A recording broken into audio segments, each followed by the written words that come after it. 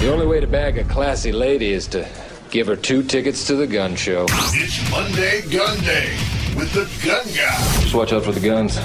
They'll get you. Guy Relford. Stop calling your arms guns. Hammer and Nigel Show. My name is Nigel. Jason Hammer is here. The Gun Guy, Guy Relford, host of The Gun Guy Show, licensed firearms instructor and 2A attorney joining us. How are you, Guy? Man, I'm great, and thanks as always to our sponsor, Fort Liberty Firearms in Avon, 8401 East Highway 36. Great place to buy firearms, ammunition, or accessories. Check out my buddies at the Fort at fortlibertyfirearms.com. A number of places we could start here. Let's yeah. start with Biden's budget that he's trying to get through, which is probably DOA when it gets to the House anyway, but what's in there for gun owners and 2A supporters? Oh, well, nothing. All right, thanks for that. I'll tell you what's in there. Fear and paranoia. That's what's in this. And I'll tell you why. And it's because they continue to want to throw a lot more money at ATF in particular. And as you guys and I have talked about, ATF has become a really scary agency these days. They really have. From the point where they wanted to nominate and confirm this crazy man David Chipman. Remember that guy? And he was even too radical for the ATF. Let that sink in. He was too out of control for the Biden administration and the ATF. Confirm, that's right. That was a Waco guy, right? Yeah, exactly. But it's still bad. ATF has gone from an agency that to a large degree was there to assist the gun industry, to help, for instance, gun stores stay on the right side of the law. And they'll tell you their mission statement anymore when it comes to regulating gun stores, for instance, is to try to find some excuse to put otherwise law-abiding businesses out of business. And they'll tell you that, and it's scary. And the kind of confiscation cases I have, somebody who just had a private collection who there's not even an argument he broke the law, came and confiscated 300 guns out of this house. And now we're going to have to sue him to get this guy's guns back. So anyway, ATF has become, and I'm not a guy who throws these words around easily, and I'm sure that the rank and file, there are a lot of good, solid people, but man, from the top down, their marching orders anymore are pretty scary, because it's to go after, I think, in a lot of times, just law-abiding gun owners. And this budget, you look at the amount of ATF agents and FBI agents too, because with the FBI, Joe Biden and his staff knows they cannot repeal the Second Amendment, and it's going to be very hard for them to do a lot of things they want. So they're going to do their damnedest to do these back alley ways to make it harder for gun owners. Well, that's exactly the point, Jason. And, we heard years ago this so-called Operation Choke Point, right? That was the Obama administration who said, you know what, we're just going to attack the gun industry financially. And they talked into a lot of banks and insurance companies into refusing to do business with the gun industry. And that's continuing. And, and I think we're going to talk about this business where the International Association for Standardization has created this new credit card code, to where if you use your credit card at a gun store, that shows up and identifies that purchase as having been made at a gun store. Why would they want to do that? There's an excuse for doing it, but I'll tell you the real reason, and it's to, at the end of the day, allow credit card companies to start simply not authorizing those purchases, and you can put gun stores out of business that way. And the other is to regulate the gun industry into submission, to litigate it into submission, and to catch law-abiding gun stores, gun retailers with some minor little bookkeeping error and revoking their federal firearms licenses. And that's exactly the agenda of this administration. Are you saying, and I think we talked about it before, are you saying these companies are aggregating and collecting data and sending it to the ATF? Or yes, and in our own Indiana Metropolitan Police Department is doing the same thing. Where if you have a wreck, and you're an innocent victim of somebody else T-boning you, and you have a gun in your car, and if IMPD then impounds your vehicle and they take that gun into their property room, they're running ballistics on it, They're running the serial number, saw you and talking they're to sending Rich. Yeah. and they're sending all that information into the ATF. But what also is going on, this credit card business, these are gun control groups. This is the Brady campaign and Moms Demand Action and the other Bloomberg organizations and some anti-gun legislators like Elizabeth Warren went to this International Organization for Standardization and said, we want you to create this code that where we can identify, and the credit card industry can identify any purchase made at a gun store.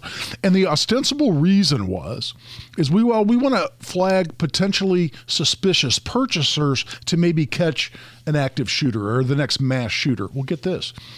What you buy at the gun store isn't identified. It's what you spent and that you spent it at a gun store. So if I go buy a gun safe, if I buy this big, beautiful, large gun safe for $4,000 at a gun store, right? And because I want to be a safe, responsible gun owner and store my guns securely, all it shows up is Guy Relford spent $4,000 at XYZ gun store.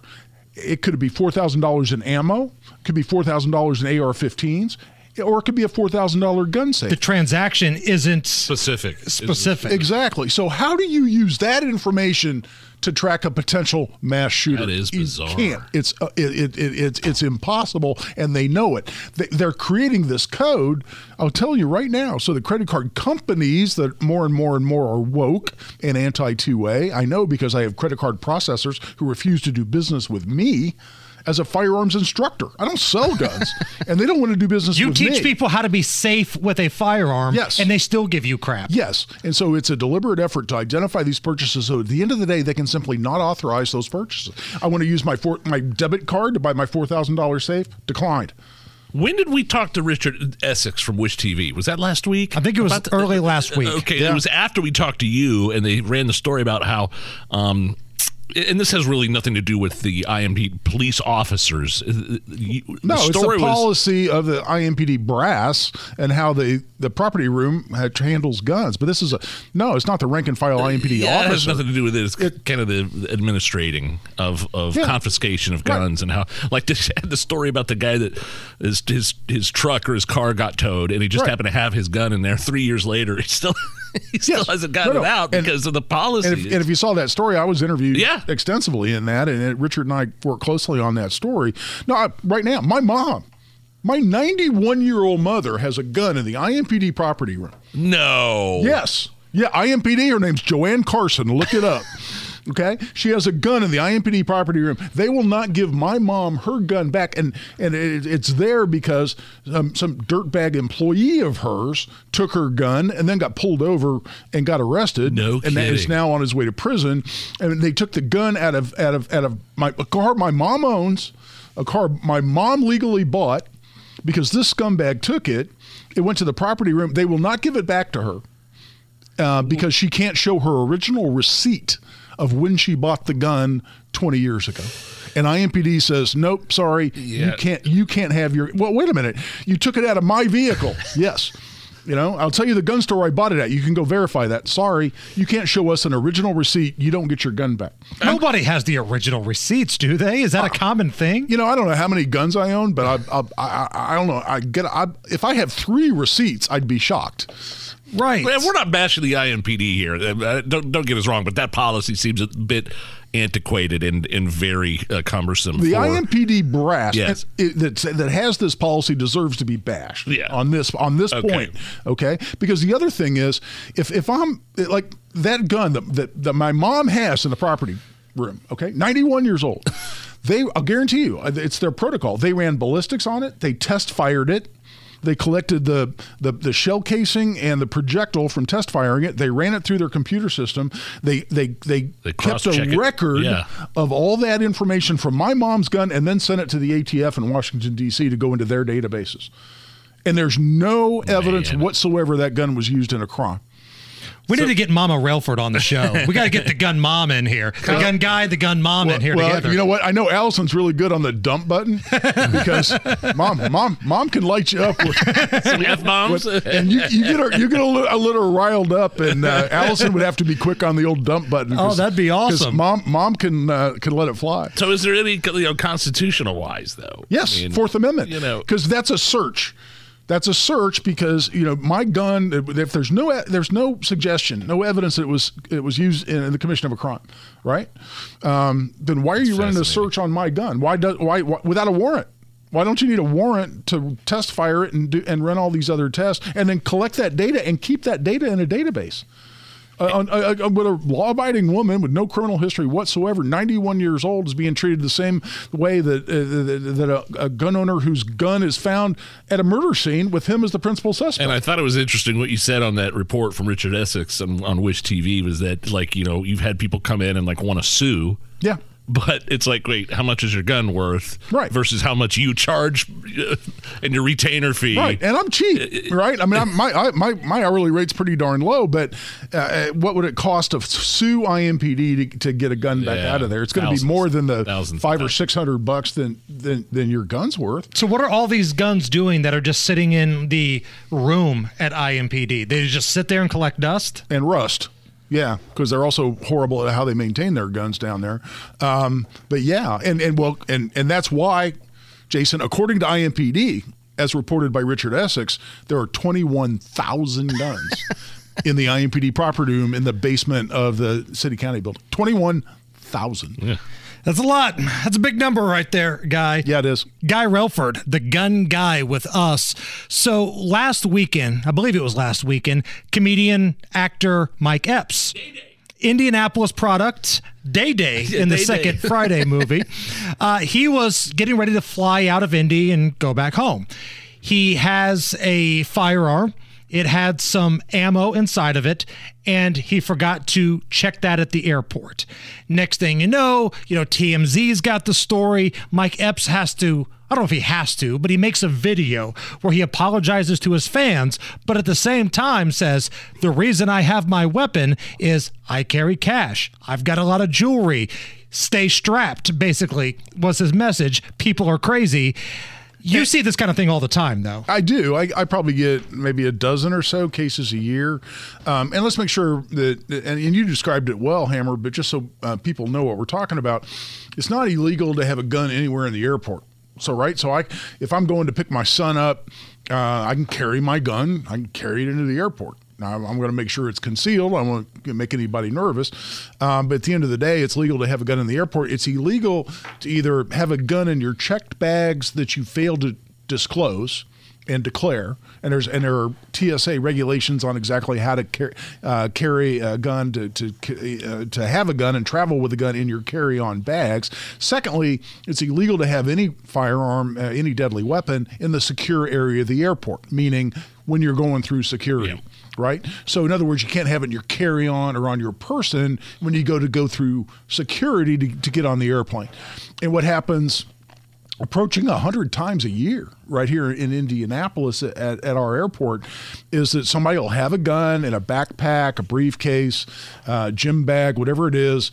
And, it's something they have in there for other reasons. They get a quick trip that comes up. They forget the guns in there for whatever reason. They, throw some clothes. And it happens a lot with guys who travel a lot, men and women who travel for business. Or maybe somebody that doesn't know the law. Yeah, well, yeah. And so they'll go, oh, man, I got a quick trip. Got to go, fly up to Chicago, throw some stuff in your backpack and head to the airport.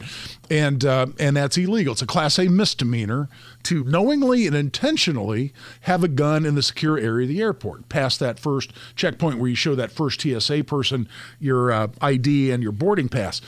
However, the law says knowing and intentional. Okay. Right? If it's an accident, you're not guilty of the crime. And what actually happened a few years ago, the Court of Appeals took a case where a guy had a great excuse. His wife had borrowed his backpack to go to the gym to go to the range with girlfriends, left her gun in his backpack, never told him that she had borrowed his backpack. And there's no way this guy knew or could have known this gun's in his backpack. He gets a quick business trip that comes up. He grabs his backpack, packs some stuff, heads to the airport. And it's a little side pocket you wouldn't necessarily think to check. He goes through security. They go, oh, there's a gun in here. He then, under the old policy of the Marion County Prosecutor's Office, he gets prosecuted. He gets charged with a Class A misdemeanor. He says, hey, this wasn't intentional. My wife did this to me, and he's not mad at her, but he's got a legitimate excuse. And so he wants a trial.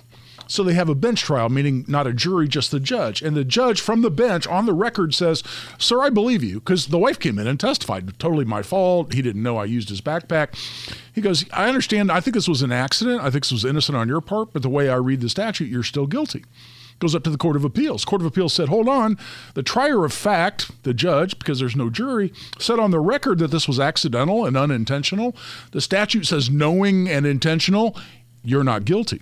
And so what happened is the Marion County Prosecutor's Office in the last 2.5 years or so has actually changed their protocols where if you're represented by counsel, they'll bring you in. They don't want to bring you in when you're not represented if it goes south. They don't want to be accused of taking advantage of somebody. But if you're represented, they'll bring you in. They'll hear your story of how the gun inadvertently, accidentally, ended up in your carry-on. If they believe you, they don't really think you're, Al-Qaeda trying to sneak a gun onto the airplane, then they'll actually give you a no prosecution letter, and you can use. You have to make an appointment. You can go back and get your gun from the airport. And so all Mike Epps needs to do, he needs to have a lawyer, but then he needs to set up this meeting with the prosecutor's office where they hear his story, and if they buy it, under their protocols now, they actually won't charge him with a crime. That's changed. Before 2 years or so ago, they used to charge everybody with the misdemeanor. Right. If anybody has any questions, how can they find you? relfordlaw.com. Best way to get hold of me. Thanks, Guy. Guy, you're the best. Thanks, guys. It's the Hammer and Nigel Show. Top stories coming up next.